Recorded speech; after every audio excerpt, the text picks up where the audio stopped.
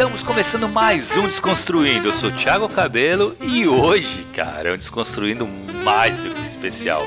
Vamos falar sobre os contos dos leitores, cara, que apoiaram o cartaz do Eduardo. E contamos com a presença do anfitrião Eduardo Spor. Seremos só nós dois hoje, né, velho?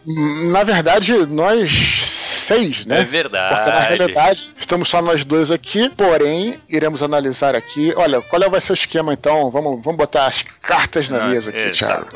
Para o seguinte, a gente fez lá o nosso, como você sabe, o nosso projeto da tetralogia no Catarse e tudo mais. Um dos níveis de apoio era a galera ter o seu texto analisado aqui em uma edição. Na verdade, serão 2 edições especiais do Desconstruindo. Certo, Thiago? Certíssimo, cara. Cada edição, na verdade são 8 apoiadores, né? Nós dividimos 4 e 4. Para não ficar muito tempo, o programa não ficar muito pesado, a gente preferiu dividir em 4 contos por parte. Então, vai ter o Desconstruindo 28, parte 1, e depois terá o Desconstruindo, parte 2, com outros 4 contos. Há exatamente uma semana, né?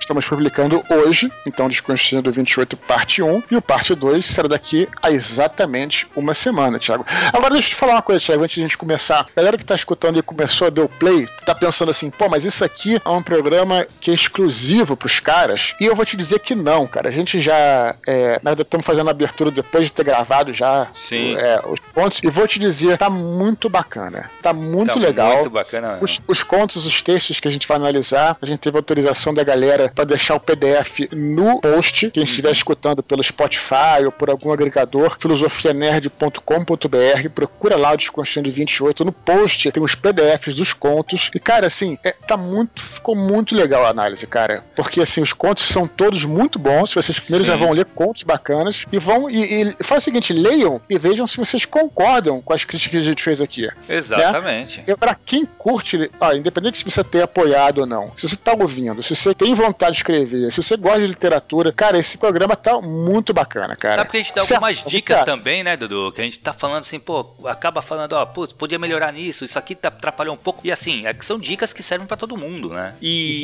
eu vou te falar uma coisa, cara, um conselho que eu dou pra quem vai escutar a gente agora e puder fazer isso, leia os contos antes, escuta e lê depois, sabe? Pra poder fazer essa comparação, pra ver se concorda com a gente ou não. Porque pode ser que você leia o conto depois de escutar a gente falar, e aí você já vai estar meio influenciado pela nossa opinião, sabe? Então é a mesma coisa que, né? Eu odeio ler crítica de livro antes de comprá-lo, antes de ler, entendeu? Isso é uma coisa minha, porque tu acaba se influenciando. Filme é assim, né, cara? Tu vê O Senhor dos Anéis. Isso aconteceu comigo, eu li O Senhor dos Anéis antes do filme, e depois que eu vi o filme, eu fui reler O Senhor dos Anéis. Não adianta, cara. Eu olho agora, eu vou ler, quando eu falo Frodo, a imagem que eu tenho é do Elijah Wood. Acabou, sabe? O bagulho te influencia, a coisa te influencia. Você ter contato prévio antes da obra, que acaba te influenciando. Tem um amigo meu que até hoje nunca viu os filmes porque é turista. Não ter essa influência. É foda, né? É foda. Tá beleza? Então, Tiago, vamos começar então? Vamos lá, cara. Vamos pro primeiro conto. A gente não vai ter recado nem nada. Vamos direto. E vamos começar no primeiro conto, certo? Bora, vamos lá. Então, Dudu, nosso primeiro conto é A Águia e o Gavião. Dudu, começando, cara, eu já achei bem interessante o nome do conto. O título... Tá, eu acho que até o próprio título ele leva a discutir, porque pelo que eu vi aqui, não tem um artigo, né? É Águia e Gavião. O que eu vi, existe um motivo desses... Porque são personagens, né? A Águia é uma personagem, como a gente vai dizer. Mas então vamos dizer que então, para deixar claro, esse é o conto do L.F. Bomfá. Exatamente. Certo? Bomfá com M. O nosso primeiro malaquinho aqui, Águia e Gavião. Será o nosso primeiro conto aqui a ser analisado. Então, Dudu, o que tu achou, cara? Olha, Thiago, eu primeiro queria falar sobre a prosa dele, né? Aproveitar que esse aqui é o primeiro conto para ser totalmente sincero no que a gente acha sobre os textos, que no geral são textos, todos eles muito acima da média, pelo que eu pude ver aqui. Sim. E a primeira coisa que eu tenho que falar sobre a prosa do Bomfá, eu vou chamar aqui ele pelo sobrenome, né? Que é o nome artístico. Eu achei que a prosa dele é muito boa. É claro que, obviamente, tem que melhorar ainda, assim como todos nós temos que melhorar e tal. Eu achei a prosa dele muito boa, e quando eu vejo isso, eu já fico muito satisfeito, porque eu diria que ele tem 50% do caminho pronto, 50% do caminho. Exatamente. Né? Porque é uma coisa que eu sempre repito e que trago lá do Leonel, ele falou isso em Desconstruindo anteriores aqui, é que não basta você ter uma ideia, ter uma boa história na cabeça. Para você ser escritor e querer escrever, você precisa, é a palavra de Leonel, amar a linguagem. E realmente, eu acho que o Bomfá, ele tem já, como outros que a gente já falou, mas então falando dos contos individuais aqui, ele já tem isso na frente dos outros, porque é sinal de que ele lê, né, que ele é um bom leitor. E tem muita coisa que você vê na internet, que o cara quer contar uma história, mas ele sequer tem o hábito de ler. Então o cara não tem como desenvolver uma frase com, né? Então a prosa do Bomfá aí, logicamente, tem sempre melhorar, mas já achei excelente. Sim, é muito fluida, né, cara? Tu leu o texto muito rápido, assim. O que você achou? Eu achei, cara, muito bom. Ele tem ele já começa o conto com uma coisa que eu curto muito, que é começar com o travessão, entendeu? Que tu situa o leitor no meio de uma cena, sabe? E isso eu já acho muito legal. E realmente, o que tu falou, a prosa dele, a maneira como ele trabalha a linguagem é muito, muito tranquila, né? Você lê o texto muito fluido. E isso foi o que tu falou, já é 50% do caminho, cara. Se você conseguir passar por isso, já tá à frente de muita gente, né, cara? Primeira parte você já passou. Exato. Vamos dar uma sinopse rapidamente aqui do conto, né? Ele se passa numa fragata, né? Ele tem uma cara... Esse conto me lembrou muito aqueles filmes de ação, né? Espionagem. Dos anos 80, dos anos 90, né? Sim, tipo aquele Caçado ao Outubro Vermelho, embora não seja no submarino. Verdade, cara. Tu falou agora que não se passa um submarino. É interessante, como na primeira vez que eu li esse conto, eu passei lotado pela palavra fragata e eu achei que era um submarino. Ah, é? Até o final do conto quase achei que era um submarino. Aí quando ele fala alguma coisa da proa, tal, que eu falo, cara, não, não é um submarino, é um navio. Então, não sei se o porquê que eu passei lotado aí, mas eu achei interessante. Não sei, a sensação que me deu talvez seja por isso. Talvez você tenha passado direto, porque o conto começa numa sala de comando, né? Então, uma sala de comando da fragata. Então, de repente, você associou aqui no submarino. É um conto que me parece muito aqueles filmes de ação mesmo, né? Eu nem diria de espionagem, Thiago. Eu diria um filme de ação mesmo, né? Que tem luta, tem tiro, tem luta de boxe, tem pancadaria e tal, tem suspense, tem um assassinato dentro da fragata. Eu achei que o Bomfá foi muito hábil, né? Em colocar todas essas coisas. O conto você vai fazer umas críticas aí que eu acho que podem ser interessantes, mas eu já achei que isso foi a maneira como ele juntou os elementos, foi muito legal. Sim, assim, o sentimento do conto ele é muito positivo. Quando você acaba de ler, você sai com uma coisa positiva do conto.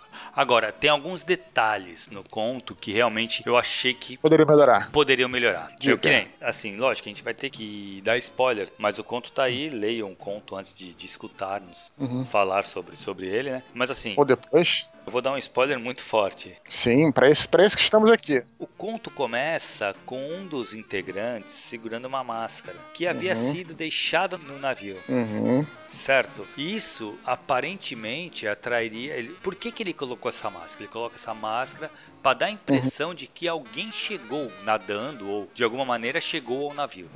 Certo? Então existe um outro integrante, outro passageiro, outro tripulante que desconhecido. Porém, não tem muita lógica dessa máscara existir.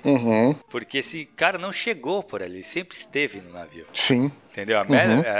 A águia estava no navio, ela faz parte da tripulação. Então, assim, isso eu achei uma coisa legal, mas continua. Eu achei animal. Quando acaba e dá essa surpresa, eu achei foda. Até porque é bem amarrada essa surpresa. Mas esse detalhe da máscara, tem a máscara e mais alguma coisa, eu não lembro o que é, prateados que eles encontram, e daí surge essa ideia de que, putz, a águia está aqui. Isso mesmo, Então, por que a águia deixaria isso? Isso, assim, é uma falha. Não é uma falha, não. Eu entendi o porquê que ele colocou, que foi para gerar esse incidente da desconfiança, para mover o conto à frente, né? As pessoas estão desconfiadas, você tem toda essa coisa. O cara só vai verificar que o outro tá desaparecido, já foi fazer uma ronda e tá 1 hora desaparecido, ele só vai atrás porque o cara só fez essa ronda porque foi encontrada essa máscara, entendeu? Então assim, aí foi uma coisa, eu acho que foi uma forçação de barra. Ele poderia ter usado outros elementos, tipo, eu acho que ele poderia ter usado, ao invés de colocar a maleta aberta sem o taxol, eu esqueci o nome agora, mas sem o ingrediente biológico lá, eles poderiam ter encontrado a mala aberta e sumiu, entendeu? E aí sim eles colocarem, putz, pode ser a águia que tá aqui. Ainda mais porque se trata de um conto de 3 páginas, né? Então, assim, é como se fosse um curta-metragem. Você tem que realmente diminuir o número de elementos. Eu até achei que... Eu não vi isso como um problema, mas eu achei que lá no comecinho do conto aparecem alguns personagens que... Claro, tem 2 que são importantes, depois tem um outro cara, mas eu não descreveria mais do que os personagens que seriam essenciais pra trama. Num romance eu faria isso sem problema nenhum, mas eu acho que esse começo ficou com cara de que poderia ser mais, né? Um romance, algo maior. Exato. Se estenderia mais. Mas não é vejo como um negócio grave, não. O lance que você falou da águia, né, dela ser parte da tripulação, eu achei muito legal o plot twist no final. Eu acho que a estrutura tá bem legal. A estrutura do texto tá bem legal. O que eu achei legal do Bomfá é o seguinte, olha, como eu tô te falando, é claro que todo mundo precisa melhorar, todo mundo precisa se aplicar, mas ele sabe o que ele tá fazendo. Sim. Né? Eu acho que isso aí, ele só precisa continuar praticando para melhorar, porque eu vi ali que ele entende o que ele está fazendo. Então, a estrutura, ele entende de prosa, então... nesse ponto só tenho. Eu queria fazer uma crítica também antes de você continuar. Só uma criticazinha. Também nesse mesmo negócio de como são só 3 parágrafos, o personagem principal é o Samuel, né? Samuel, né? Porque é em inglês. E aí ele usa 2 apelidos pra se referir ao cara. Eu entendi que era pra dar uma coisa assim meio que a águia é uma das tripulantes e ela tem uma cara assim de Bond Girl, né? Uma coisa do tipo que eu acho maneiro. Lembrou até a Sofia do Anjos da Morte. E aí eu entendi que ela queria, né, chamar eles. Os amigos chamam ele de. O nome dele é Samuel, os amigos chamam de Sam e a mulher chama de Sammy. Eu achei que em 3 páginas era melhor escolher 2 apelidos só, sabe? Só pra não embolar muito, né? Porque se fosse um romance seria diferente, né? Mas eu acho que ele usou uma estrutura do romance, por isso que ele usou isso. É só uma. E também não é um problema, tá? Pode criar uma confusão, né? É porque ele no comecinho, na metade da primeira página, ele já usa 3 vezes o nome. Então, né, você fica tentando entender quem é quem. Né? Cria uma distração ali. Na verdade, isso é uma coisa. Outra coisa que me pegou também, que assim, que não é um grande problema, eu achei, até é uma crítica que eu vou fazer, porém, é uma crítica que eu não sei se eu mudaria se eu fosse o autor nesse ponto. Mas a luta de boxe no final ali, na parte quase final do conto, ela também é meio que desnecessária. Porém, é uma das partes que eu mais gostei, porque ele descreve muito bem o combate. E isso deixou interessante, deixou muito gráfico o conto. Isso. Entendeu? Só que assim, pensando numa lógica também, por que uma espiã se daria a esse capricho de uma luta justa e no momento que, no meio da luta, na verdade, apenas desiste, quebra o cano lá e foge. Entendeu? Assim, ficou meio que uma coisa, ela bate no negócio, quebra um cano, solta uma fumaça e ela foge. Por que também? Mas quem propôs a luta foi ela. Isso, o que eu entendi ali é que ela tava ganhando tempo, né? Porque me parece que os navios estavam chegando no final. Mas, Eduardo, ela tinha dominado ele já, entendeu? Ela tinha dado uma coronhada, ele tinha apagado, ela tava com uma arma, ele não, entendeu? Então por quê? Só me suou isso aí. Porém, foi o que eu falei, eu achei uma das partes mais interessantes do conto, porque foi muito bem escrito. Foi o que a gente tava falando da prosa dele. É muito boa, ficou muito gráfico.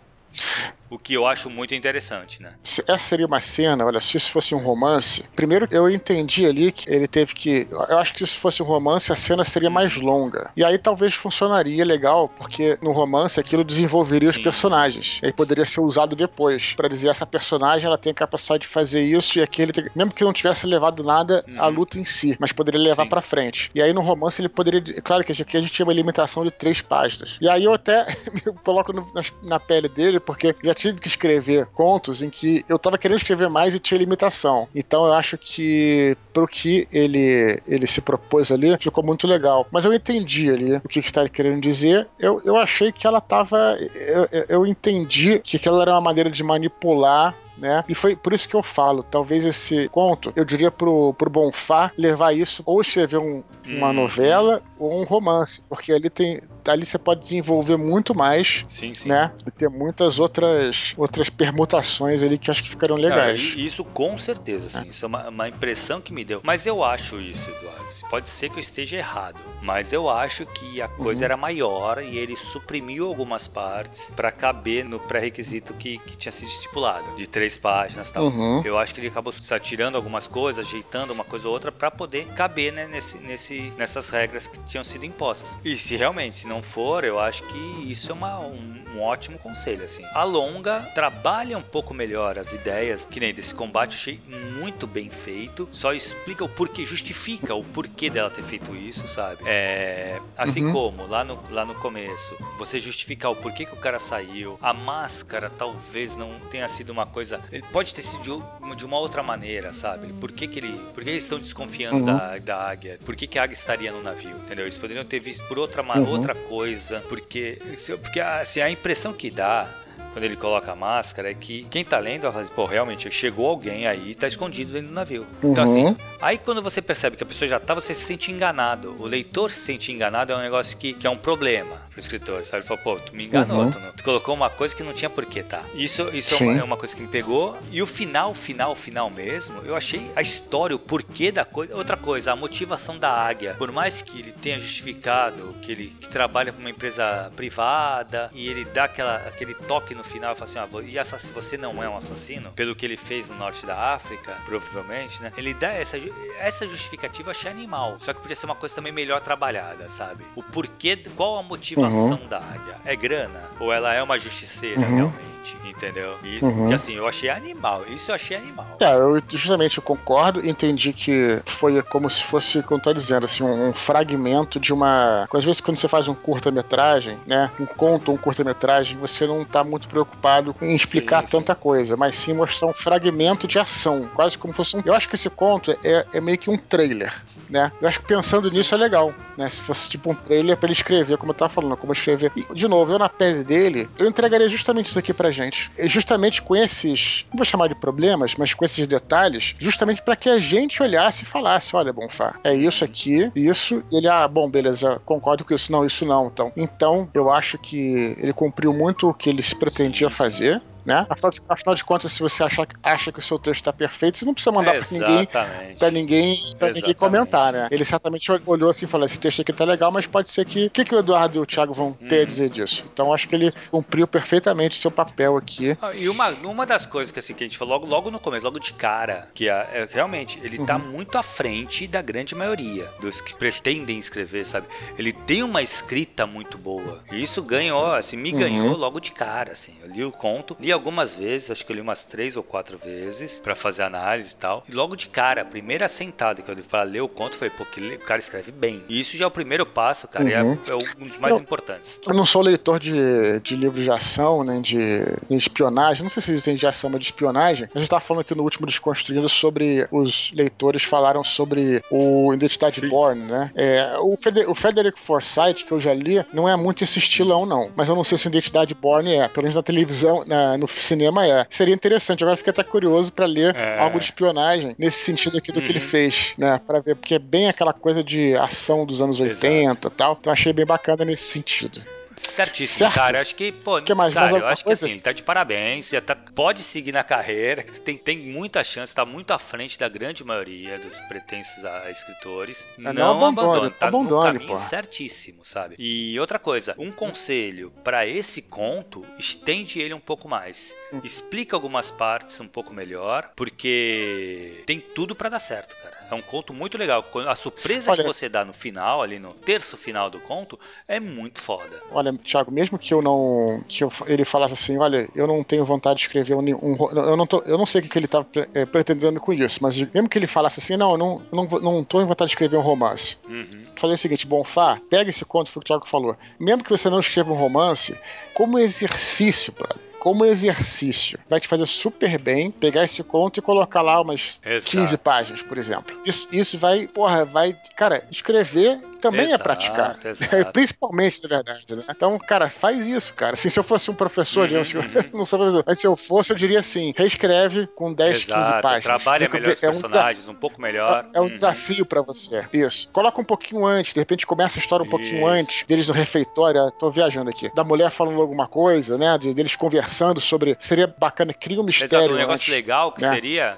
Ele já criou, ele criou um mistério aqui, mas pela limitação de espaço, né, não teve como... Não, e outra coisa, seria legal ele colocar também, se você adianta um pouco a história, começa um pouco antes a história, ela seria interessante você já colocar algumas coisas, algumas pistas de que justificasse o fato da Mary ser a águia, entendeu? Porque o cara quando chegar lá, puta, como é que eu não vi isso antes? Tava na minha cara e eu não vi, entendeu? Algumas sacadas dela, fala assim, ou alguma coisa assim, da morte, de você fazer testes em pessoas inocentes ou em animais. Se você jogar isso numa conversa dela, à toa, como se fosse um detalhe assim, a pessoa quando for ler depois e ver o resultado, fala, puta, ela já tinha dado essa dica lá no começo, entendeu? Eu acho que isso seria uma boa, meu.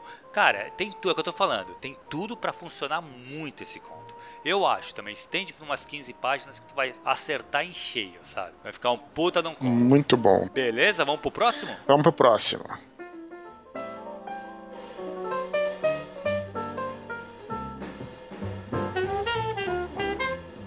Então, Dudu, e o começos, cara, do Igor, agora eu não vou saber o nome dele, cara.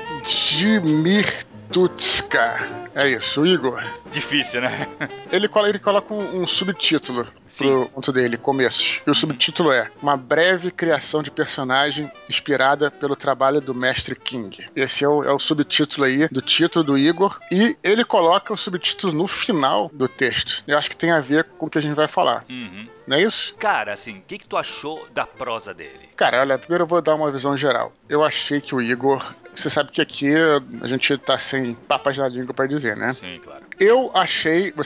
galera que tá escutando, eu e o Thiago não conversamos sobre o conto antecipadamente. Então cada um vai dar aqui um parecer, o Thiago pode discordar totalmente do que eu tô falando. Isso acho que é bom. É legal, saudável lógico. Do programa. Eu vou dar minha opinião geral sobre o conto do Igor. Eu acho que o Igor está pronto, Thiago. Eu acho que ele realmente... Levando em conta, lógico, eu não sei como é que ele com outros trabalhos, mas levando em conta esse conto aqui que a gente vai analisar, eu diria que esse é um conto totalmente profissional que poderia vir de qualquer contista, qualquer escritor já estabelecido no mercado. Então acho que o Igor, ele tá pronto, cara. Eu acho que ele realmente é um escritor profissional, levando em conta esse texto que a gente tá vendo aqui. Então, Dudu, o que eu acho, cara, assim... Me surpreendeu a prosa dele. Eu concordo contigo. Tem algumas coisas, umas características do conto dele que eu achei que talvez desse a impressão de estar pronto, de ser profissional, já pode publicar esse conto. Que é o quê? A concisão. Como o conto dele é enxuto, sabe? Não tem a mais ali. Ele me parece que ele trabalhou muito nesse conto. Porque o conto é meia página, né? Exato, ele é super curto. Ele é super curto. Parece que assim, ele condensou toda as informações que ele ia passar nessa meia página, cara. Isso é muito difícil. Pra quem escreve, sabe que você ser direto, você conseguir pegar na veia sem se estender muito, é muito difícil. Isso eu acho muito foda. Agora, quanto à prosa dele, vamos lá. Uma coisa que me chamou muito a atenção foi o uso de vírgula e o uso de pontuação. Ele usa ponto e vírgula é chato de usar e ele usa perfeitamente, cara. Entendeu? Mas olha só, deixa eu te falar uma coisa. Eu acho que isso aí, olha só, e aí eu vou dizer até o quanto mais genial o Igor foi nesse ponto, na minha opinião. Humilde opinião. Porque, desculpa te interromper, mas várias vezes que eu acho que foi no Nerdcast que nós gravamos sobre Stephen King, ou acho que foi no Ghostwriter, podcast Ghostwriter Stephen King, eu comentei, porque ali ele tá falando, né? O lance é uma breve criação de personagem inspirado pelo trabalho do mestre King. Creio que seja o Stephen King aqui. Então, o Stephen King, eu já falei isso, cara, ele usa muito todos os recursos gráficos do texto. Sim. O Stephen King, ele usa não só pontuação, como ele usa o itálico, ele usa 2 pontos, maiúscula, minúscula, todos os recursos gráficos que a máquina de escrever, não o computador, porque o computador tu faz o que você quiser. Tudo que a máquina de escrever permite, o Stephen King utiliza, sabe? Tipo, de forma brilhante.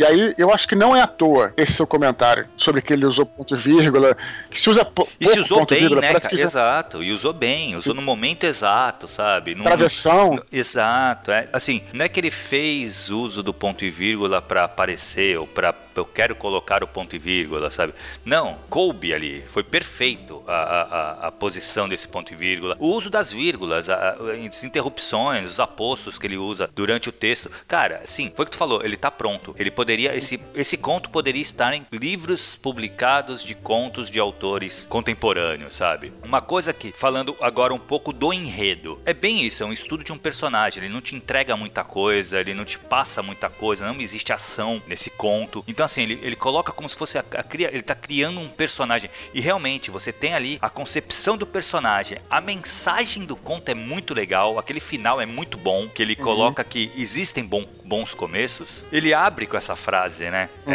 Não existe um bom começo. Ele coloca. Sim. Isso, cara, assim, vai também com uma outra coisa que o Stephen King fala muito, que ele fala, né, que toda a primeira frase do romance, de um texto, tem que ser impactante.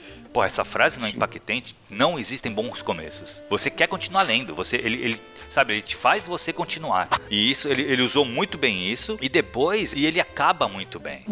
Que ele fala de bons finais, mas é um problema do King, né, cara? O King não sabe acabar os livros dele normalmente, né? Mas... Eu acho que esse conto foi pra você, Thiago. Você que não gosta de... Quer dizer, tem aquele... Eu concordo com você sobre os finais de Stephen King, mas eu achei assim que, primeiro, você tem razão. O começo, ele é excelente, inclusive usa uma... Não sei se posso chamar de técnica e tal, que é aquela técnica da negação pra você chamar atenção. Tem um livro do Austin Oliveto, que é os piores textos do Austin Oliveto, na verdade são os melhores. Então você fica curioso, pô, o que o cara vai publicar os piores textos do cara? Então já te puxa a tua curiosidade. Exato. Então, é isso que o Igor faz aqui. Não existe bons comer. Mas, além disso, eu vou falar uma coisa sobre a perspectiva do escritor, Thiago. Que, olha só, cara, quando ele fala aqui que não existem bons começos, e embora existam, né? Claro. Mas isso é um estímulo para qualquer escritor, pelo seguinte, porque a coisa mais difícil que tem pro escritor é começar a escrever.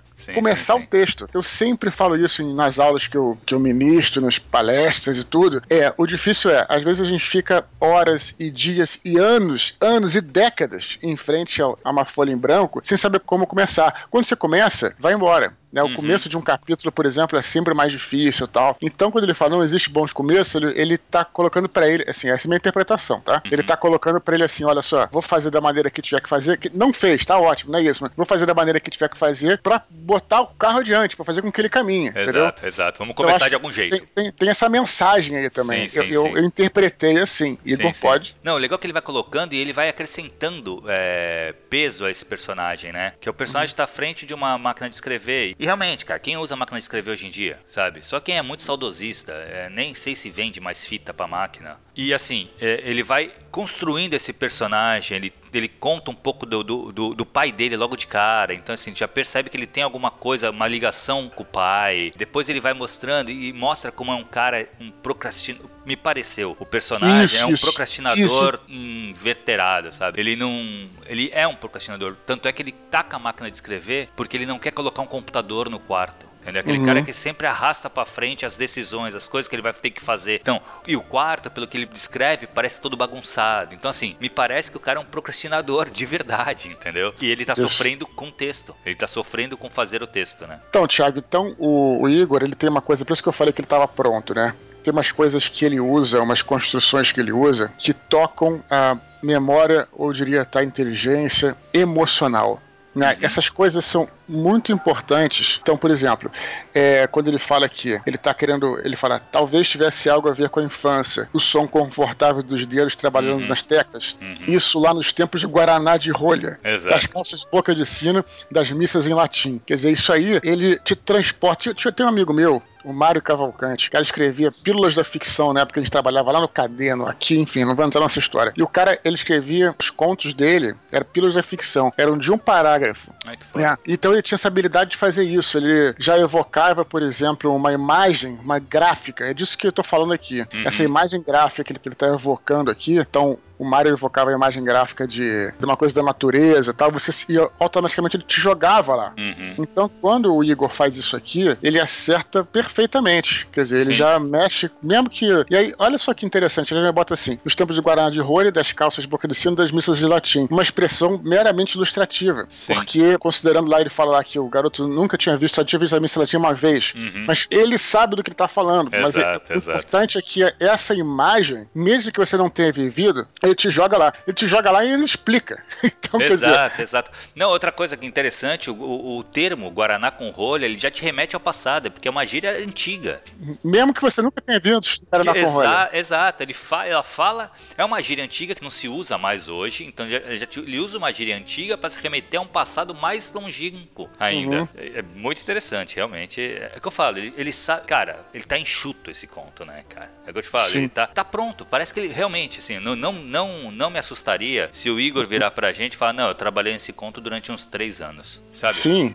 E olha, eu vou aproveitar, já devia ter falado isso antes, mas eu aproveitar logo que a gente tá gravando nossa segunda análise aqui, e já recomendar um livro que se vocês querem escrever, Os 100 Melhores Contos Brasileiros do Século. Um livro que saiu no ano 2000, pela editora Objetiva, um livraço, assim, muito grande. Calhamaça. Que tem, obviamente... E aí você até... que a gente tem essa coisa de falar, né? Às vezes, cara, a literatura brasileira não é tão legal, tal. Cara, só tem conto espetacular. Foda. Né? Assim, tipo, te dá um orgulho, sabe? De você ser brasileiro, além de várias coisas, mas disso principalmente, assim, da literatura, da arte. E é interessante que ele é classificado, começa com um conto do Machado de Assis. Ele vai de década em década, esse livro. Não sei se você já teve a chance de ler. E aí você começa a ver realmente quais são os caras fizeram uma seleção excelente. Cada década que vai entrando, tem um prefácio lá do organizador que ele vai dizendo quais são as tendências da década e de fato é impressionante como é que a década vai mudando, né? Então acho que isso aí é bem legal pra galera que quer escrever, não só conto como romance, mas contos, pra você ter uma noção do que são bons contos. Eu diria, então fiz a recomendação, realmente é bom, galera. Comprem esse livro, não deixem de ler. Eu diria que o conto aqui do Igor poderia estar nesse livro, porque, como eu tô dizendo, ele é muito parecido, muito no mesmo nível dos contos que eu li lá, de alguns contos que eu li lá. Entendeu? Cara, realmente, o que eu te falo, eu acho que ele tá ali num nível muito, muito bom, cara. Tem contistas publicados que não tem qualidade de texto que tem o Igor aí, entendeu? Ó, pra não ficar só elogiando ele, que ele vai ficar até chateado que a gente tá elogiando tanto. Sem poder fazer nada. Ó, no segundo parágrafo, no terceiro parágrafo, ele começa assim. Olha que interessante, ele fala assim, ou talvez tivesse algo a ver com o incidente. Ele bota em itálico, né? O fatídico e dramático acidente com a máquina do velho. 15 quilos de pura literatura direto no tutano. É pra tornar qualquer mané um Ernest Hemingway, não é? Aí, tudo bem, ele fala nesse parágrafo aqui desse tal incidente, e olha que ele não explica exatamente o que é o incidente. Exato. E aí, é o que eu digo, a gente às vezes, a pessoa escreve muito e você fica com a ideia de que você não entendeu. E às vezes a pessoa, no caso aqui, o Igor, ele escreve pouco, você tem ideia de que foi o suficiente. É melhor que não fale mais nada sobre tal incidente. Exato, né? exato. Aquilo te instigou, né? E não importa do que foi, importa o impacto que aquele incidente ou aquela coisa, sei lá, ter causado pra psique do protagonista aqui. Exato. Né? Achei perfeito. Perfeito. Na verdade, assim, uma coisa desse incidente, na primeira vez que eu li o conto, não ficou muito claro pra mim com quem aconteceu o incidente. Se foi com o protagonista ou foi com o pai dele. Sim. Entendeu? Mas depois aí tu percebe como é o problema dele, né? Ele não consegue sentar e escrever e tal. Me pareceu que tenha sido com ele, realmente. Bom, se foi com o Igor, ele conseguiu ultrapassar essa barreira. Exato. Tá genial aqui. Não, muito aí, bom, final, né, cara? Aí depois ele fala aqui, né? Ele coloca um outro parágrafo, depois mais um, que é paciência, parágrafo só isso. E aí no final, no terceiro parágrafo, ele tem a conclusão. Quando eu comecei a ler esse conto, eu tava achando ele tão legal, Thiago, que eu falei assim, pô, será que esse cara ele vai conseguir no final, mesmo que sendo fazer uma reviravolta, fazer um... ele vai conseguir concluir, né? Porque também é muito fácil você escrever a Deus dará, sem também ter um... E aí ele conseguiu, foi como Águia e Gavião, que a gente gravou também, que eu fiquei, pô, será que ele vai ter uma conclusão? E esses caras, por isso que eu tô muito orgulhoso. Sim. E tô gostando até de fazer essas análises aqui, me surpreendendo. Não achei que eu fosse gostar tanto. Porque a galera realmente me parece que sabe do que tá fazendo. Sim. Não à toa são os malaquins aí. É verdade. Não, mas é verdade, cara. Não, estão muito bons os contos, que é isso. E aí no último parágrafo, ele diz o seguinte, ó, ele suspirou, um suspiro de desistência, ou quem sabe de aceitação. Poderiam não existir bons começos, e Deus era a prova que ele tentara, mas pelo menos existiam os bons finais, bastava chegar até eles. Então é exatamente isso, né? Porque se você não. Muitas vezes a pessoa pensa numa história com um grande finale. Né? Mas aí, porra, beleza, só que você tem que. O lance isso é moleza, você pensar no final, né? Mas como é que você vai chegar até o final? É como chegar, exatamente. Então, esse conto, ele fala sobre a jornada do escritor, dos escritores, né? Sim. Então, com esse final, ele fecha com chave de ouro aí, né? Faz um ódio ou uma ode, nunca sei. Ao trabalho do escritor, né? Trabalho dos autores, e muito bem escrito. E aí, pra finalizar ainda com a chave de. O que é mais? Platina, né? Porque ouro e platina. Aí o título é no final, né? Começo é no final. Por Igor Dmirkutska. Desculpa, Igor. Uma breve criação de personagem inspirada pelo Mestre King. Eu nem precisava colocar esse subtítulo aí, mas nesse caso acho que valeu, porque você realmente...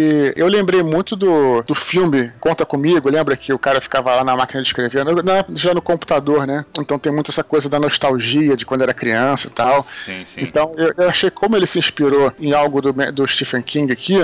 O que eu leio desse título, com todo respeito aí, afinal de contas é a minha interpretação. Ele foi honesto. Ele quis dizer, pô, isso aqui eu tirei de algum lugar e vou dizer, pô, sabe? Não tem porquê. Claro, é lógico. Já escrevi pra caralho, não preciso ficar com medo de ninguém me acusar de nada, né? Exato. Não, e isso é muito legal mesmo, né? Quando o cara bota a cara, foi isso aqui que eu fiz e tal. E, velho, e realmente, foi o que tu falou, escreveu bem pra cacete. Eu achei que tu colocou um negócio muito foda. Tá pronto. Pega esse texto, pode publicar, cara. Isso aí. Muito bom, mas é uma coisa, Thiago, sobre esse conto, acho que basicamente falamos tudo, né? Vamos pro próximo? Thiago, então vamos para o próximo, então? Próximo conto, cara, que vai ser o Caminhante sobre a Cidade de Névoa.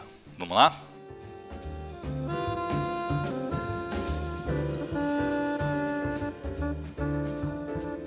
Então, Dudu, vamos falar então agora sobre o Caminhante sobre a Cidade de Névoa, do Ramiro Vasconcelos. Nosso terceiro conto. Isso aí, Ramiro Vasconcelos. E aí, Dudu? O que você achou, Thiago? Cara, impressões gerais. Deixa eu jogar a bola pra você primeiro.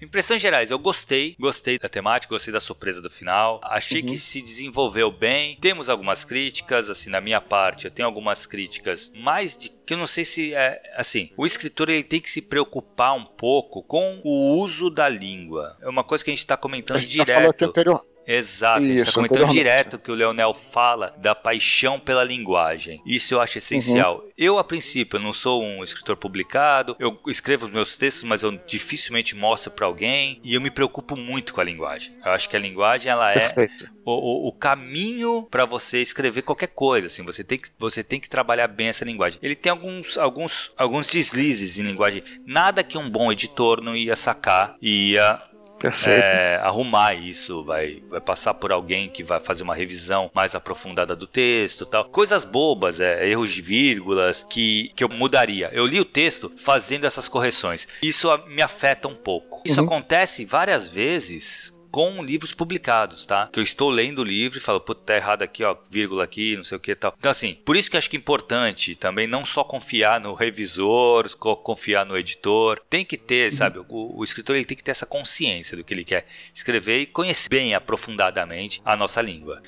Eu vou dar minhas impressões gerais. Eu acredito que o Ramiro e os nossos outros queridos malaquins aí, que apoiaram o nosso projeto, imagino que eles tenham mandado o texto esperando justamente críticas, né? Elogios e críticas. Sim, então, claro. Também se a gente se furtar a fazer essas críticas, eu acho que a gente está fazendo um mal para essa pessoa. Né? Eu acho que a gente tem que criticar e falar o que a gente achou, né? Naturalmente, críticas construtivas. Não, e além disso, cara, achei o conto muito bom. Isso aí não tem o que abrir mão, sabe? São detalhes, são coisas que precisam ser melhoradas só. Um spoiler aqui, eu ao ler esse conto, eu tive uma boa impressão no seguinte sentido, uma boa impressão geral no seguinte sentido. Ele me pareceu, lógico que o Ramiro, enfim, vai poder dizer aí, ou até comentar, quem sabe, me pareceu o que eu fazia quando eu jogava RPG, nada jogo, mas quando eu jogava Mundo das Trevas lá, o Vampiro à Máscara, e o Vampiro à Máscara foi um jogo que estimulou estimulou muitos novos escritores. Sim. Porque ele sugeria que você escrevesse o seu, como é que é, o plano de fundo, o background, assim, a sua história pregressa do personagem.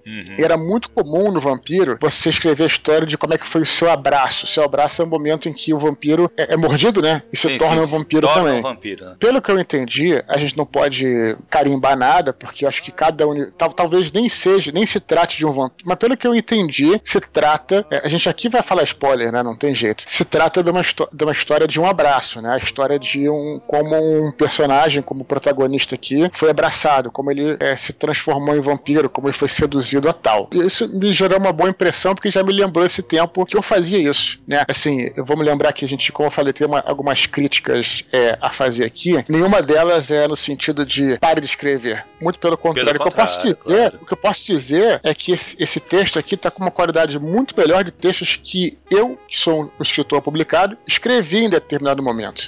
Então, só para dizer que não tem essa de que, sabe, pelo contrário, continue. Exato. Fica firme, continue. Você falou da linguagem, eu acho que a gente pode aqui falar sobre algumas coisas de estrutura e tudo mais, mas uma coisa que é muito comum pra galera que joga RPG e escreve, cara, eu fazia muito isso, ainda faço, mas acho que estou melhorando e só melhora com a prática, não tem jeito. É uma crítica muito específica, Thiago, vamos ver se você vai concordar. Eu acho que ele, às vezes, faz um excesso de descrição. Sim. Né?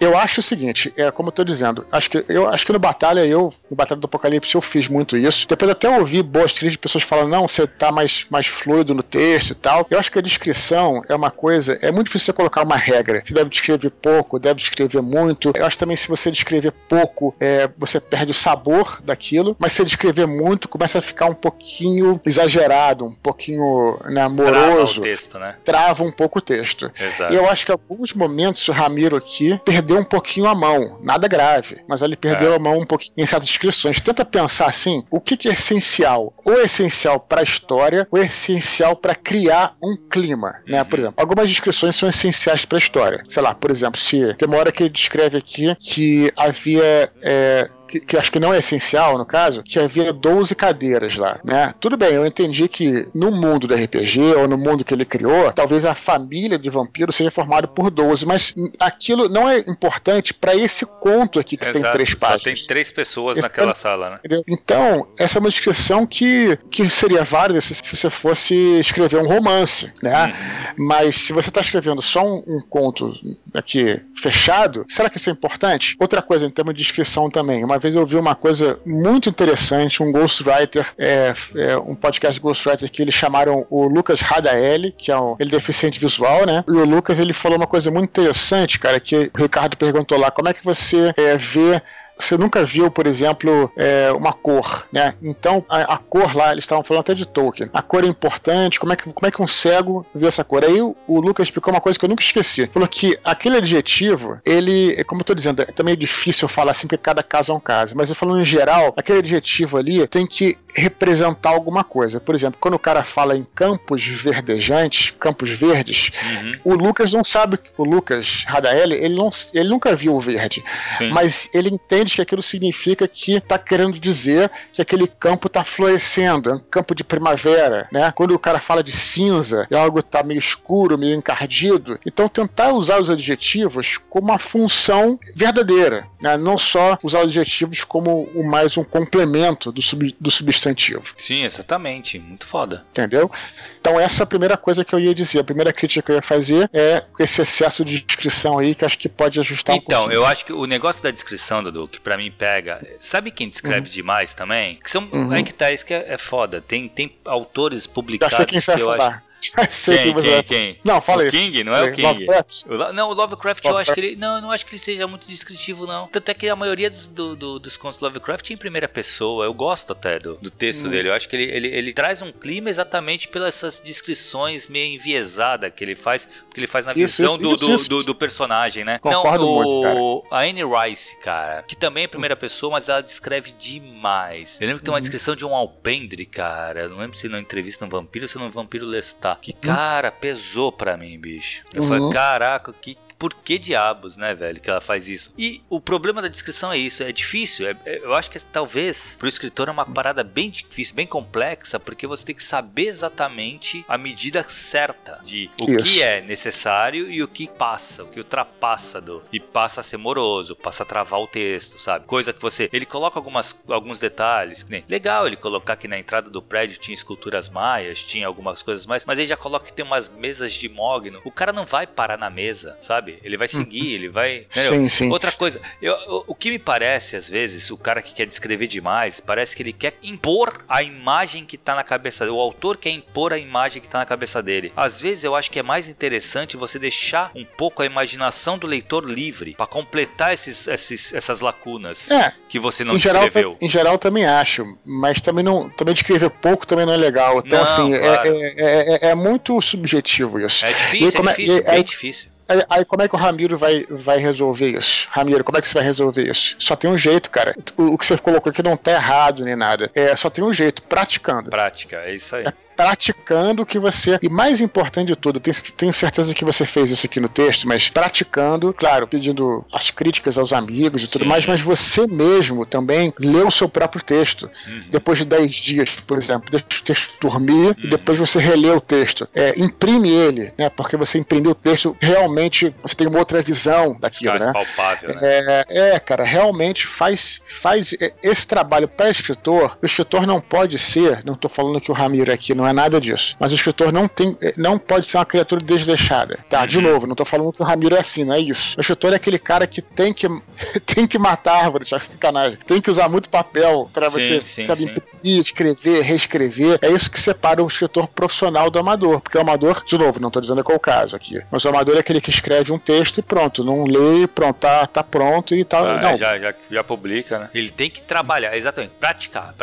Mas assim, vamos agora contar um pouco do texto em si. Eu achei, cara, sinceramente, o texto bom, o personagem tá bem criado, certo? Eu trocaria algumas coisas, foi o que eu falei, eu talvez acho que, mas é mais a parte de linguagem. Não é que tá mal escrito não, porque eu não achei a linguagem dele não fosse fluida, eu acho que até foi fluido, só que pegava algumas coisas, alguns deslizes de português, porque assim, outra coisa que a gente aprende, né, com o tempo é que não existe erro de português, né, mas existe a inadequação do texto. Eu acho que estava inadequado alguns pontos, algumas vírgulas que não estavam batendo, faltavam vírgulas em alguns pontos, alguns problemas de concordância verbal, concordância nominal também, que me pegou assim, que na hora eu bati o olho e falei, putz, tudo bem, e seguia. O problema qual é? Eu acredito que isso, se pega esse texto, joga na mão de um editor, esses detalhezinhos serão consertados no processo de produção. Mas, cara, como é um conto que ele tá mandando pra gente e tal, talvez ele fizesse, se ele mesmo fizesse uma leitura mais acurada disso, ele acharia esses detalhes, sabe?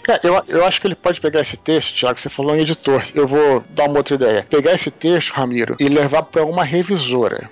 E ela vai ficar do seu lado te mostrando algumas coisas, né? Eu, felizmente, tive isso. Olha, quando eu trabalhei muitos anos como jornalista, eu tive um editor, né? Uma editora que me ajudava enquanto revisora. Me dava esporro naquelas, né? Me falava coisa e eu não esquecia. Alguém me ensinou, entende? Eu tive alguém para me ensinar. Sim. Então, se o Ramiro não tem alguém para ensinar, ele deve ir atrás. Então, por exemplo, tem coisa aqui, só para dar um exemplo aqui, ele fala aqui, uma recepção toda em mármore branco, vírgula, contrastava com as pequenas mesas trabalhadas e tal. Nunca se pode separar sujeito de predicado. Nunca se pode. Então, essas coisas aqui são erros assim que o revisor ele vai te mostrar, no caso, um revisor ele vai te dizer, olha só, você não pode fazer, ele vai te explicar, aí você não esquece mais. Sim, então, exato. Eu acho que é um caso de pegar esse próprio texto aqui, que a gente eu não tenho nem capacidade de fazer esse tipo de trabalho, mas pegar esse texto, levar para um revisor e do lado do cara, e olha aqui, ó, esse aqui, aí você vai aprendendo mesmo, próprio português, né? Então, na verdade assim, eu voltei pra faculdade de letras, né, acho que já tinha falado disso no Desconstruindo, e eu tenho aula de morfossintaxe, cara. Cara, é difícil, o português é uma língua difícil, cara. A gente tem muita regra, sabe?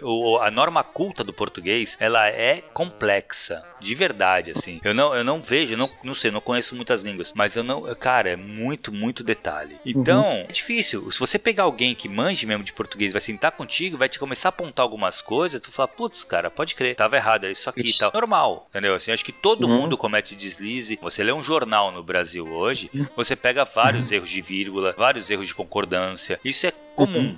Então, assim, claro, precisa ficar atento? Precisa conhecer a norma culta. Não é questão de preconceito linguístico, mas no momento que você escreve um texto e você pretende publicá-lo, ele tem que estar na norma culta, entendeu? A não ser que você indique... A não ser uma travessão de algum personagem falando errado. É isso aí. Ou o texto em primeira pessoa, onde você indique que... Aí o Guimarães Rosa já fez, né? Você indique que o personagem tá falando aquilo. Caso contrário, ele tem que estar na norma culta, cara. Você tem que respeitar as regras gramaticais, entendeu? Por mais que isso seja elitizante, tudo isso. Hoje, não adianta. A norma culta, ela é predominante. Sim, e além disso, existe também um outro detalhe que... Coisas que, na linguagem também, coisas que não estão erradas, mas que, eu diria assim, você vai usar uma determinada palavra, pode ser um substantivo, tal, etc. Eu acredito, se bem que isso aí tem controvérsia, né? Mas eu acredito que pelo menos a primeira vez que você usa a palavra, você tenta usar aquela que é mais corriqueira, não a mais comum, por exemplo. Então, só para dar um exemplo, ele bota aqui, seu costume estava ajustado. Era o seu príncipe de Gales favorito, um tom azul royal com riscas e um leve tom de rosa. O seu costume aí que ele quer dizer é o terno, né? Exato. A roupa do cara e tal. Mas ele usou costume, não tá errado, né? Mas assim, seria melhor se fosse terno. Mas o cara pensa assim, puta, mas o costume, o mais comum é que a pessoa pense nos hábitos da pessoa. Exato. Então, quando você faz isso de cara, você cria... o que acontece? O leitor, ele trava, ele dá aquela travada, tudo bem, ele vai entender, mas não, aquilo quebra a fluidez. Sim. Né? Não, e vou te falar um bagulho, nessa sequência ainda, Dudu. O seu costume estava ajustado, era seu príncipe de Gales favorito, um tom azul royal, com riscas em um leve tom de rosa, ponto. Aí a gravata em um tom de rosa.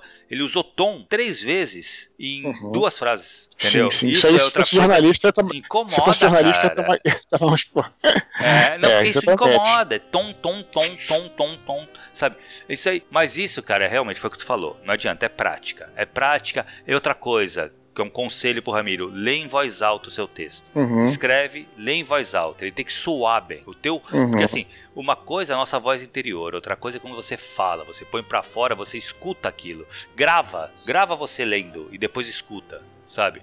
Essas repetições, elas acabam te incomodando e você vai buscar uma maneira de supri-las, de mudá-las, né? Então isso é outra coisa interessante de fazer. Se você for, Ramiro, quando você for mandar para uma editora, é claro que aqui você tá mandando e a gente, claro que vai analisar tudo. Mas um editor, por exemplo, que ele tem pouco tempo para analisar, tem coisas que quando o cara vê assim, eu sei que todo mundo pode cometer erro, mas às vezes quando o cara olha algum tipo de construção que foi um erro assim que às vezes machuca o ouvido, aquilo pode ser, até no começo do texto, aquilo pode ser o diferencial entre você ser considerado e não considerado. Pode ser decisivo, então, né, cara? Pode ser decisivo, né? O Ramiro fala aqui uma coisa que ele coloca aqui, a gente estava falando, né? Ele coloca assim, muito obrigado, respondeu com um sorriso. Acredito ter chego um pouco mais cedo. Esse ter chego é um erro crasso, é uma construção que não existe. Não sei se isso está na boca do povo ou coisa do tipo, mas o verbo chegar, ele não permite essa conjugação. Então, se o editor, né, quando a gente fala aqui, a gente vai, claro, ler tudo, analisar tudo, mas se o editor olha isso, grandes chances dele desconsiderar o texto a partir daí. Já encosta o texto e parte pro próximo, né, cara? Então, por isso que é importante ter esse cuidado com o português e ter essa análise de uma revisora antes, né? Sim. Certo? O negócio, não, Dudu. Faz aqui, editor de nada. Claro, uma coisa que assim, agora, além da crítica de linguagem, crítica da escrita em si, eu acho que uma coisa, achei muito legal o final, de verdade, eu não esperava. Antes de falar do final, deixa eu falar umas coisas legais aqui também. Também porque eu tava esperando também pra, obviamente a gente falando aqui sobre a linguagem, vai parecer que o texto é horrível, não é isso. Não é o caso, um excelente ponto, né? Uma coisa muito legal que eu acho que ele acertou aqui foi quando ele coloca os itálicos e fala sobre o pensamento do protagonista. Várias vezes esses pensamentos, eles acrescentam muito, muito mais que as descrições, na minha humilde opinião. Sim. Tá, ele fala que, por exemplo, ele fala, sou um homem de negócio, mas também sou divertido. Aí ele coloca aqui. Tem uma coisa que ele coloca aqui, cara, que eu não sei que cidade que ele tá se referindo, mas ele bota assim, ó.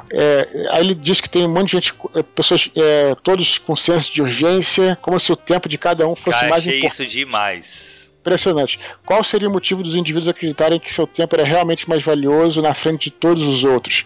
Isso aí, ele me jogou automaticamente para Nova York. Quem já foi na cidade de Nova York, não sei se era a cidade que ele queria descrever aqui, não sei se era São Paulo. São Paulo também. Mas realmente, cara, em Nova York, isso é impressionante. Chega a ser quase que uma caricatura da cidade. Sim, você tá andando lá como turista e tem os caras que passam assim. Então, engraçado, muito cara, rápido, cara. Essa parte eu achei bem muito filosófica, sabe? Quando ele colocou, eu falei, cara, Sim. porque eu não tinha parado de pensar nisso. E realmente, parece que algumas pessoas acreditam que o tempo delas é mais importante que o meu. Entendeu? Sim. Que das pessoas ao redor dela. Eu não tinha parado de pensar, nunca tinha parado de pensar nisso. Quando ele disse isso no texto, eu falei, cara, que impressionante esse pensamento. E ele colocou isso, ficou muito foda mesmo, né? O final me surpreendeu muito. Eu não imaginava essa reviravolta dele ser transformado em vampiro e tal. Que foi o que eu entendi, pelo menos, né? Ele não deixa muito explícito isso, mas é o que deixa a entender.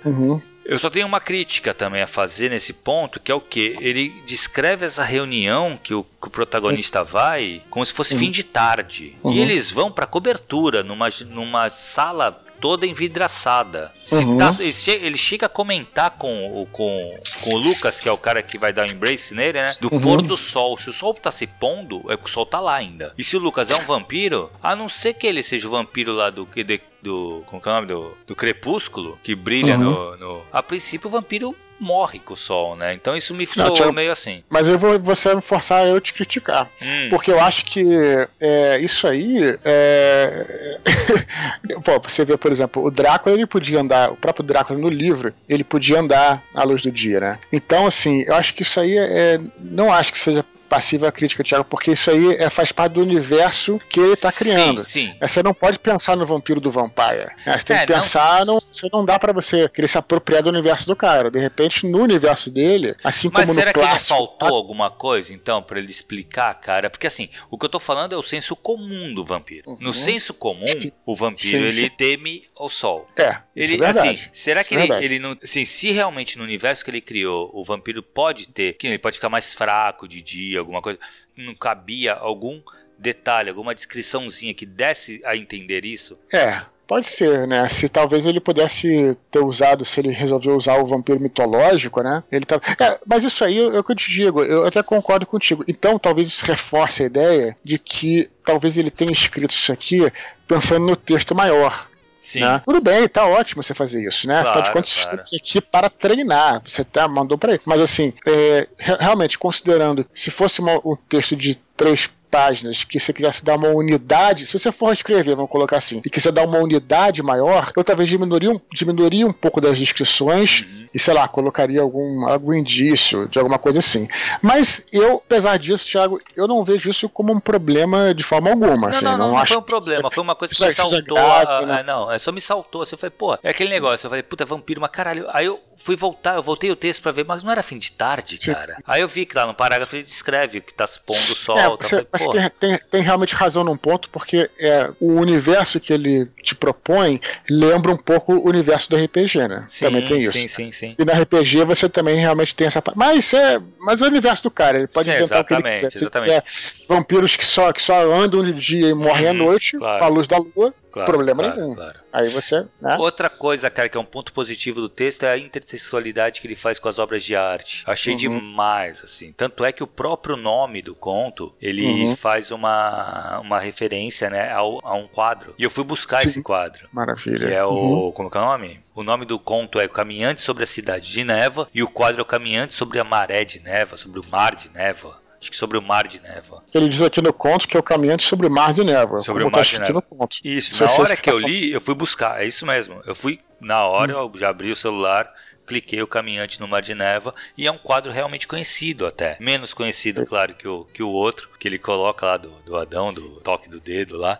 Mas Cara, é um quadro conhecido, eu já tinha visto em outra ocasião, mas eu não sabia do nome. Isso eu acho muito interessante, quando a pessoa faz essa intersexualidade, traz outra arte pra dentro do teu texto, sabe? E cria uma importância para aquilo, não é à toa que tá ali, entendeu? Isso eu achei muito legal. Eu concordo contigo em gênero, número e grau. Acho que nesse ponto o Ramiro ele acertou em cheio. E eu fico curioso para saber se ele já leu Anne Rice, porque a Anne Rice eu li quando era mais jovem, tinha lá meus 17, 18 anos. O Thiago, eu sei que o Thiago tem umas críticas em relação às descrições da Anne Rice, mas eu digo o seguinte, eu não lembro qual dos livros, acho que é no segundo, que o Louis visita o Teatro dos Vampiros. É no primeiro, é o próprio travesti com o vampiro, talvez seja. E lá no Teatro dos Vampiros, o Armand, aí vocês vão lembrar do filme, ele tem várias obras de arte verdadeiras. E as que estão no museu são as cópias, né? Achei isso barato. Sim. Mas o bacana é que eu tinha meus 17 anos, não conhecia tanto de pintura, e eu te juro, cara, assim, aquelas descrições lá, ele tinha lá, se eu não me engano, o quadro que o Armand tinha era A Queda dos Anjos Rebeldes, do Bruegel, né? E eu fui procurar, não tinha internet, até tinha, mas eu fiquei louco por esse quadro, fui procurar, fui atrás e achei o quadro um barato, sabe, cara? E aquilo me ajudou, passei a gostar de Bruegel depois daquilo, cara. Isso é muito legal, assim, exato. Quando a pessoa faz essa intertextualidade que você tá botando aqui, eu acho que ela faz um serviço pro leitor.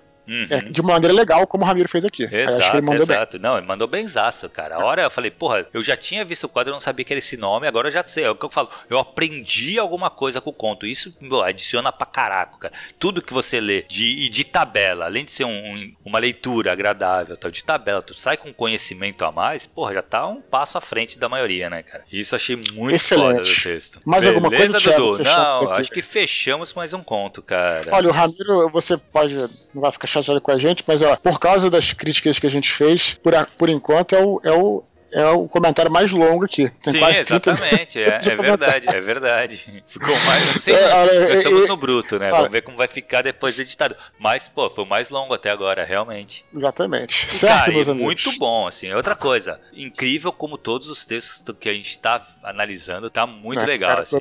Alguns acertos que tem que fazer e tal, mas, pô, cara, impressionante como a galera tá escrevendo bem. Eu tive medo, sabia? Isso é uma coisa que eu vou ter que assumir. Quando a gente falou, pô, vamos fazer isso aqui e tal, que a gente veio conversar, pá, eu falei, puta, cara, vai vir cada bomba. Cara, pelo contrário, tá me surpreendendo positivamente demais, assim. O que é muito legal, né? Exatamente, cara, sinto mesmo. Beleza, vamos pro próximo então, Vamos Dudu? para o próximo. Vamos lá. Então vamos falar agora do conto, cara, da Bianca Prudêncio, O Caminho das Almas. Bianca Prudêncio, Thiago, é minha amiga do Medium. É a única pessoa que curte minhas coisas lá no Medium, que aplaude lá, né? Medium, não sei se vocês sabem, é uma plataforma mais ou menos nova aí, que é meio blog, meio rede social. Sim. E dá pra construir uns artigos maneiros. É bem de texto, né? É bem de texto, fica muito bonito assim no Medium. Aliás, quem quiser seguir lá é medium.com/duduspor. Bianca Prudêncio, sempre quando eu boto uma coisa lá, ela aplaude, porque ela não vai curtir, aplaude, né? Então, Bianca Prudêncio, minha amiga aí que legal. De Medium. E hoje vamos falar aqui então sobre o último conto dessa Desconstruindo 28, parte 1, né? Exatamente. Parte 1, o conto da Bianca Prudêncio, que é O Caminho das Almas, certo? Certo, só começar colocando uma coisa. Quando eu vi Caminho das Almas, cara, não sei, me deu um link com a tua obra. E engraçado que, aí, lógico, isso é impressões gerais, não tem nada a ver, né? Não tem nada a ver, porque, porra, só porque tem alma, eu já liguei com um anjo, alguma coisa, não tem nada a ver, eu sei que... E realmente, só que começa o conto com uma criatura que a gente não sabe o que é, voando. Eu falei, porra, é anjo, certeza. Aí depois a gente viu que era um pássaro. Eu também pensei nisso no comecinho, né? Pensei nisso aí. E se liga, e o que tu achou, cara? Não é nem pelo fato, diria, Thiago, assim, olha, da minha obra não, tá? Eu acho assim, eu pensei logo em anjo na cara quando eu vi uma criatura voando, porque alma e criatura voando, a gente pensa em anjo, né? É lógico, faz essa ligação, né? Mas isso eu achei uma coisa legal dela. Sim. Aqui a gente, claro, dá spoiler e tudo, não é um anjo, é um pássaro. Mas só que eu achei isso muito maneiro, porque a gente tá sempre pensando, a primeira coisa que vem na nossa cabeça é essa mitologia hebraico-cristã, mas existem em outras mitologias, inclusive das mitologias mais antigas, tribais, eram os animais, né, que faziam que eram muitas vezes a ponte entre o céu e a terra, os homens e os deuses, né?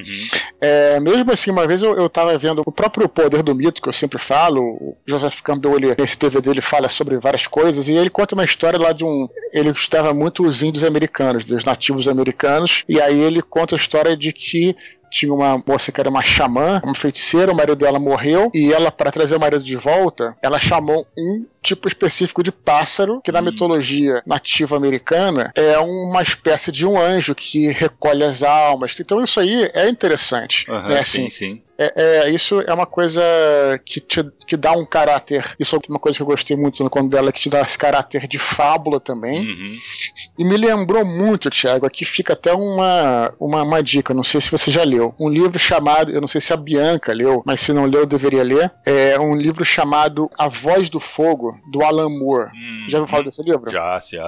Não li. Já chegou, não leu, né? Não li. Esse livro é muito interessante, desculpa até pegar aqui o negócio para falar, mas eu acho que, né, a gente não tá tirando o espaço da Bianca, pelo contrário, a gente vai analisar tudinho aqui. Então, A Voz do Fogo, o Alan Moore, ele é um especialista em criar novas formas de vida. Ele fez isso quando ele estava escrevendo Lanterna Verde. Lanterna Verde falou, olha, faz o que quiser com esse personagem. E ele inventava formas de vida diferentes e como é que era a psicologia daquele novo ser e tal. O cara é um gênio maluco, né? Sim.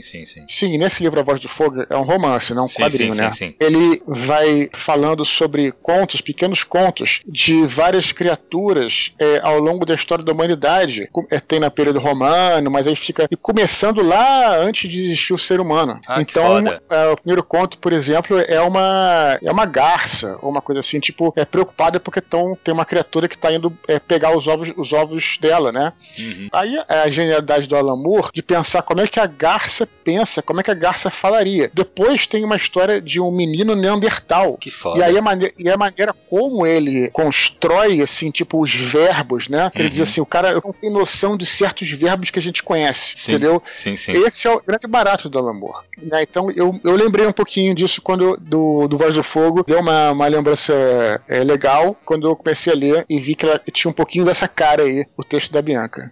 Muito legal mesmo. Cara, eu não li esse livro, na verdade me falaram que é muito difícil de ler, então eu acabei acabei não pegando. É difícil sim. Que foda. Mas então, cara, e o conto da Bianca, cara? Uma visão geral, assim, o que tu achou? Visão geral, eu achei assim, primeiro eu vou dizer que a prosa tá super legal, super bem escrita, né? Eu acho que isso aí é interessante porque quando a gente fala o que tem de bom e ruim, né? Afinal de contas, sim, claro. É para isso que a galera mandou os textos para serem analisados. Assim como a gente criticou a prosa do Ramiro, né?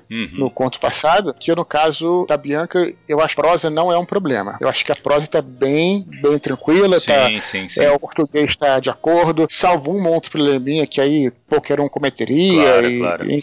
Mas eu achei, de modo geral, uma crítica que eu faço ao texto dela é que, no geral, eu acho que esse conto está um pouco confuso de você entender. Eu acho assim, Thiago, olha, sempre quando a gente escreve alguma coisa, por mais que a gente possa ser sonhador e possa divagar muito, né, não tem problema nenhum de você devagar, eu acho que é importante você pensar assim, what's the point? Qual é o ponto? O que você quer dizer? Sobre o que é essa história, né? Eu tenho certeza que a Bianca sabia sobre o que era essa história, mas eu não consegui entender sobre o que era essa história. Você conseguiu, Thiago? Deixa eu ler pra você. Então, eu ia te comentar exatamente isso. Eu achei o conto, de novo, eu achei um conto legal, você falou da prosa dela, não só a prosa, a construção é legal, ela tem, as ideias dela são boas, mas eu também achei muito confuso. Assim, eu cheguei no final do conto, exatamente o que falou, what's the point? Qual o ponto da coisa? Sabe, sobre o que é esse conto? E, na verdade, a gente vai pegar assim, não é que ele é complexo, não é isso, entendeu? Às vezes tu vai pegar contos de escritores que são super renomados, que são super complexos. O próprio Guimarães Rosa, ele tem uns contos que são super difíceis de você entender, você tem que ler mais de uma vez, você tem que ler, sabe? Mas assim, quando você acaba de ler, você vê uma unidade naquilo. E me faltou essa unidade, eu acho, assim. A impressão que eu tive, Dudu, é o seguinte, que isso é o fragmento de algo maior. Pode ser. Entendeu? Faltou algumas informações... Da águia e da avião, né? Isso, exatamente. Faltou algumas informações cruciais pro bom entendimento do texto. Isso na minha opinião. Assim, acho que se ela explicasse um pouco melhor o que é o pássaro, porque assim, o que deu pra entender mais ou menos, eu posso até estar totalmente fora do que é a ideia dela, mas a impressão que eu tive do texto é que a criatura que ela vai salvar, a alma que ela vai salvar tava num homem. E esse homem, lá do passado, lá do começo da humanidade. Cavernas, né? Isso. Ele fala aqui. E depois o pássaro vai dar mais uma volta e ver homens caçando bisões e tal, né? Então dá a entender que era um período pré-histórico, né? E o homem, e a alma do homem já tá muito evoluída a princípio. O homem fala, não, passei por isso, aquilo outro. Só que assim, faltou algumas informações pra gente entender esse diálogo, que é um diálogo filosófico entre o pássaro que quer salvá-lo e o cara que já se sente salvo, entendeu? Eu acho assim que, olha, eu acho que não é que faltava uma explicação, uma descrição do que era, como vou te dizer assim, tipo, olha, lembra que a gente falou aqui do Começos, né, que foi um outro conto que a gente analisou aqui, ele quase não fala nada, mas ele não fala, mas não importa, porque o ponto não é explicar, no caso. Aqui parece que é. Parece que o ponto é essa questão filosófica e tal. Sim. Eu acho que tem umas coisas que tornam o texto um pouquinho confuso, que eu separei aqui, Thiago. Por exemplo, eu uso algumas coisas, né? Ela diz assim, um animal com força e inteligência suficiente para cumprir com suas obrigações sem que o sono dos seres supremos, entre aspas, né, fosse interrompido. O que é esse sono dos seres supremos? Quem são esses seres supremos? Aí você vai falar assim, olha, pode ser que, olha, lá no Começos, né, que aquele outro conto que analisou, o cara não explica, mas não é o foco da parada. Aqui parece que parece que a gente tá falando sobre alma, sobre pra onde vai a alma, sobre tudo isso. Então, você usar um conceito que você inventou e ele talvez seja essencial pro texto e substituir por uma outra coisa, porque senão o cara vai ficar meio perdido, o leitor fica meio perdido. Exato. Faz sentido, Thiago? Faz sentido, não? É exatamente o que eu acho, cara. Assim, o que faltou foi essas informações, explicar pra gente quem são, não só quem são os seres supremos, que isso aí foi uma das coisas que faltou, mas ali algumas outras coisas ela precisava dar uma explicada um pouco melhor pra situar o leitor nesse cenário. É por isso que eu te falo que eu acho que é parte de algo maior, entendeu? Sim. Se talvez soubesse quem são esses seres supremos previamente, faria mais sentido esse texto. Faria mais sentido esse conto. Só dei um exemplo aqui. Mas eu diria assim, em termos mais gerais, eu separei uma coisa, eu fiquei pensando assim, olha, tá em estrutura de roteiro, se fala muito disso, né? A gente pensar qual é a motivação dos personagens. Tá? Então, qual é a motivação? Não entendi muito bem, né? Porque se você fala, olha só, a motivação do pássaro seria o quê? Seria salvar aquele ser humano. Né? Mas é uma obrigação, né? Motivação / obrigação. Que ele vai... Ele nem tá muito afim, mas ele tem que ir. Né? Sim. E ele e o protagonista desse conto é o pássaro, né? Sim. Isso é... Pois é, aí você vê aqui, eu analisando frase por frase aqui, parágrafo por parágrafo, né? Você tem uma hora aqui, eu não sei se ela deixou exatamente explicando quem é cada personagem. Aí ele diz assim, tem uma hora aqui o Cornelius, que é o pássaro, né? Podia sentir sua presença se afastando. Ele viu que a alma que ele iria salvar está se afastando. E aí deu um forte sopro em sua direção na intenção de interrompê-la. Ela, a alma, pareceu sentir, né? E a alma chega e fala assim, por favor, eu imploro, me deixe partir, né? Parece que a alma está numa situação de submissão aí, né? Sim, aí, logo tem depois, mais força, né? Parece que o pássaro tem mais força. Isso, aí logo depois, e deveria ser assim, né? Porque o pássaro está indo ali, a princípio, para uma... é o que ele faz no dia a dia. Exato. É a profissão dele, né? Beleza, aí a alma eu imploro, depois tem um diálogo, e aí o espírito começa a gargalhar e desafiar, logo depois começa a desafiar o pássaro. Exato. Então fica confuso, na verdade, assim, até pode ter essa reviravolta, sem problema, mas tem que trabalhar esse plot twist, de repente...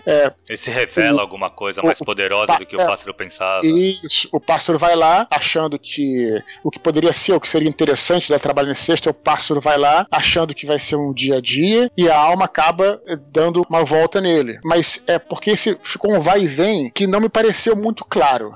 Isso que eu achei que ficou um pouquinho confuso. Sim. Aí depois ela fala, ele pode sentir o riso sombrio do espectro, que não tinha usado essa palavra do espectro. Então a alma era um espectro, mas, sabe, não tá um pouquinho confuso nesse sentido. Sim, e a alma, ela revela uma sabedoria que o pássaro não imaginava. Até aí tudo bem. E ela coloca, e o final é isso, né? Porque pelo menos a impressão que me deu é que no final o pássaro se questiona. Ele vai querer se investigar o próprio eu, que é o que a alma falou pra ele fazer, pra ele entender, pra você me entender, você tem que viver o que eu vivi, o que eu passei, né? Você tem que olhar pra pra dentro do seu eu, alguma coisa nesse sentido. E aí, no final, me parece que o pássaro vai fazer exatamente isso, entendeu? Então, assim, teve essa reviravolta, só que foi o que eu te falei, pra mim ficou confuso, sabe? Sim, só pra destacar justamente pra destacar uma outra construção, né? A gente tá analisando o texto bem analisado, né? Pra isso que estamos aqui.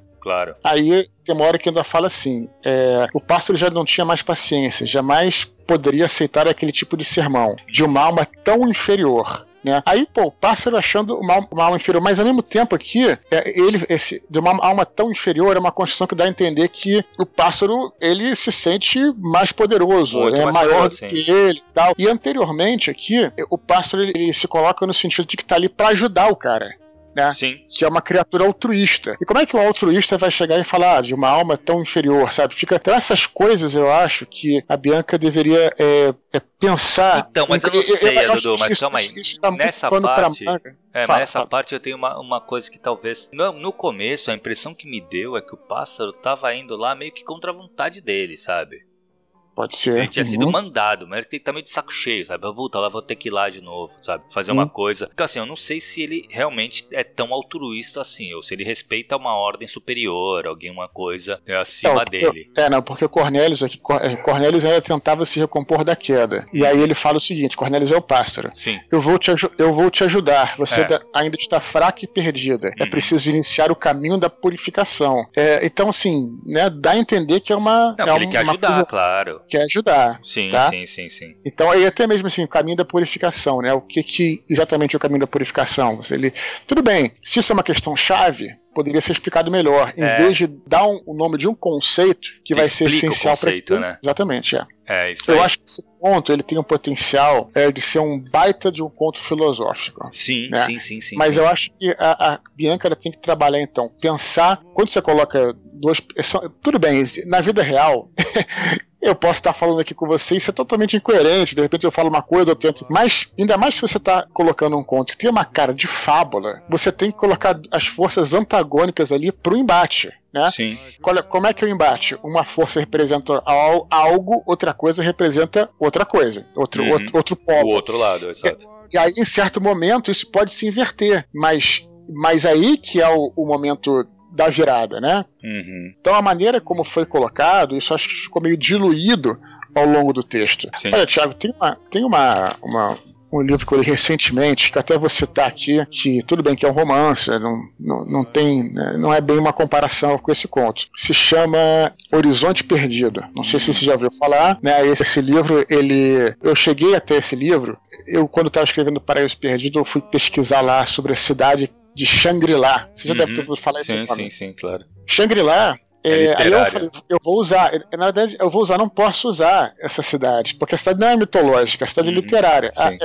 Foi um autor, né, que nos anos 30 escreveu esse livro Horizonte Perdido, e tem a cidade mitológica de Shambhala, e ele fez a cidade de Shangri-La, então ele inventou. Mas o conto, a história, não vou entrar em detalhes aqui, mas eu vou falar isso porque eu acho que é importante aqui. É justamente assim, é uma história de uns caras que pegam um avião, vão sobrevoar ali os Himalaias, e o Himalaia, né? E o avião cai, eles são pegos por uns monges e vão até um vale no meio das montanhas geladas, e o vale é meio tropical, tem de tudo, tal. E aí, cara, se divide entre uma galera que quer ficar lá, uma que tá meio resistente, e tem um cara que quer sair de qualquer maneira. Sim. E aí é maneiríssimo, que é o embate entre os próprios caras que ficam. E aí um dos monges chega pra um dos caras e fala assim, olha só, aqui você tem, aí ele mostra lá, tinha pianos com obras antigas, né?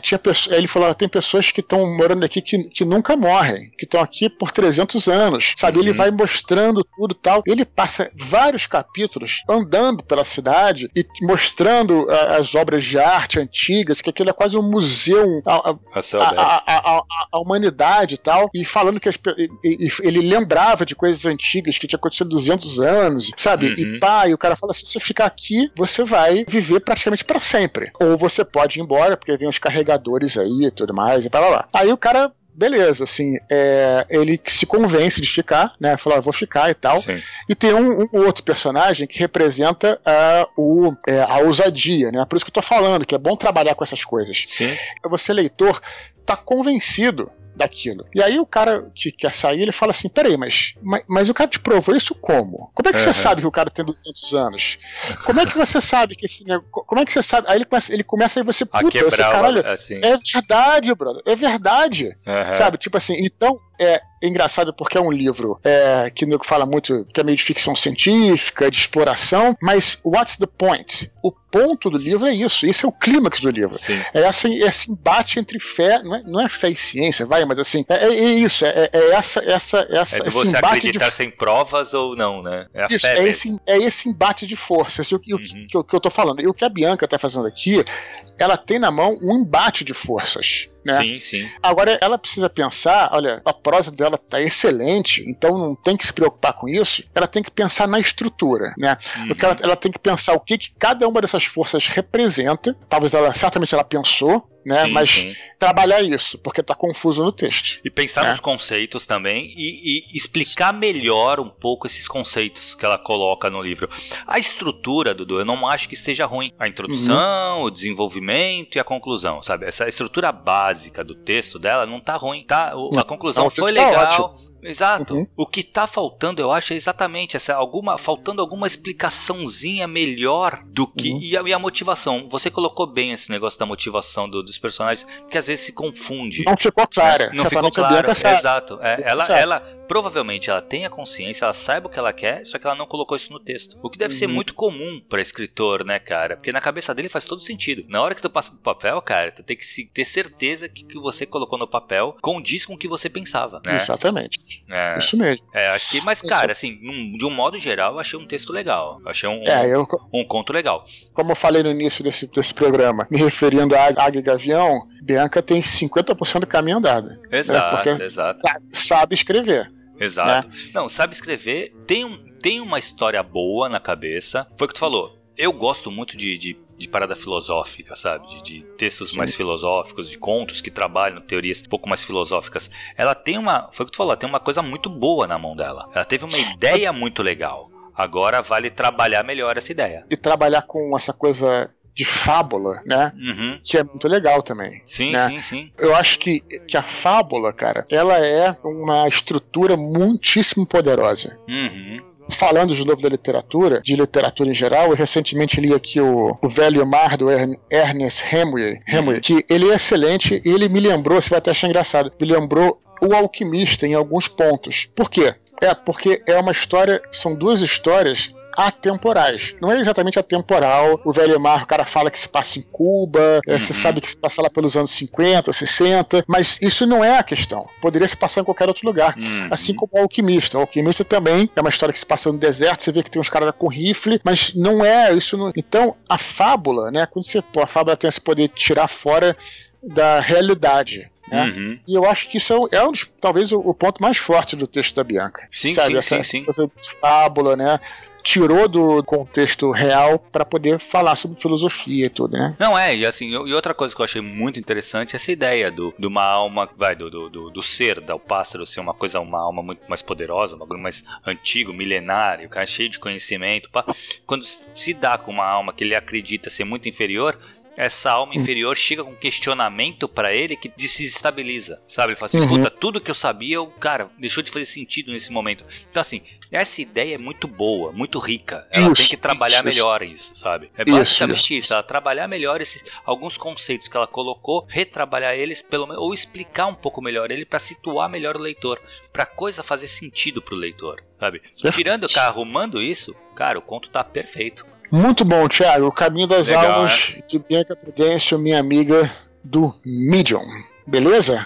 Beleza, cara. Então, assim, com esse conto a gente encerra essa primeira parte do Desconstruindo 28. Fizemos 4 contos, depois vamos retomar com a parte 2, com mais 4 contos, para encerrar os Malaquins. Isso aí.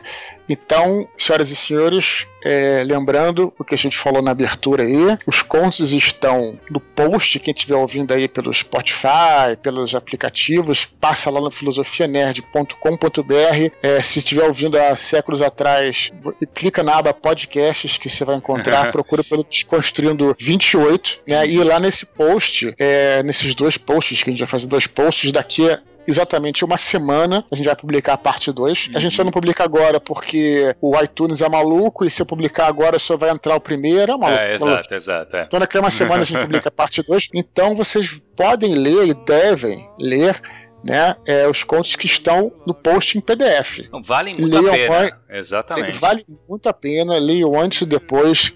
Você sendo um leitor civil, como o Mata fala, você sendo alguém de editora, né, dê uma olhada nesses caras. Exatamente. Certo? Perfeito, Daqui a uma semana a gente se fala. Maravilha? Parte 2. Falou. Espero que vocês tenham gostado e até a próxima.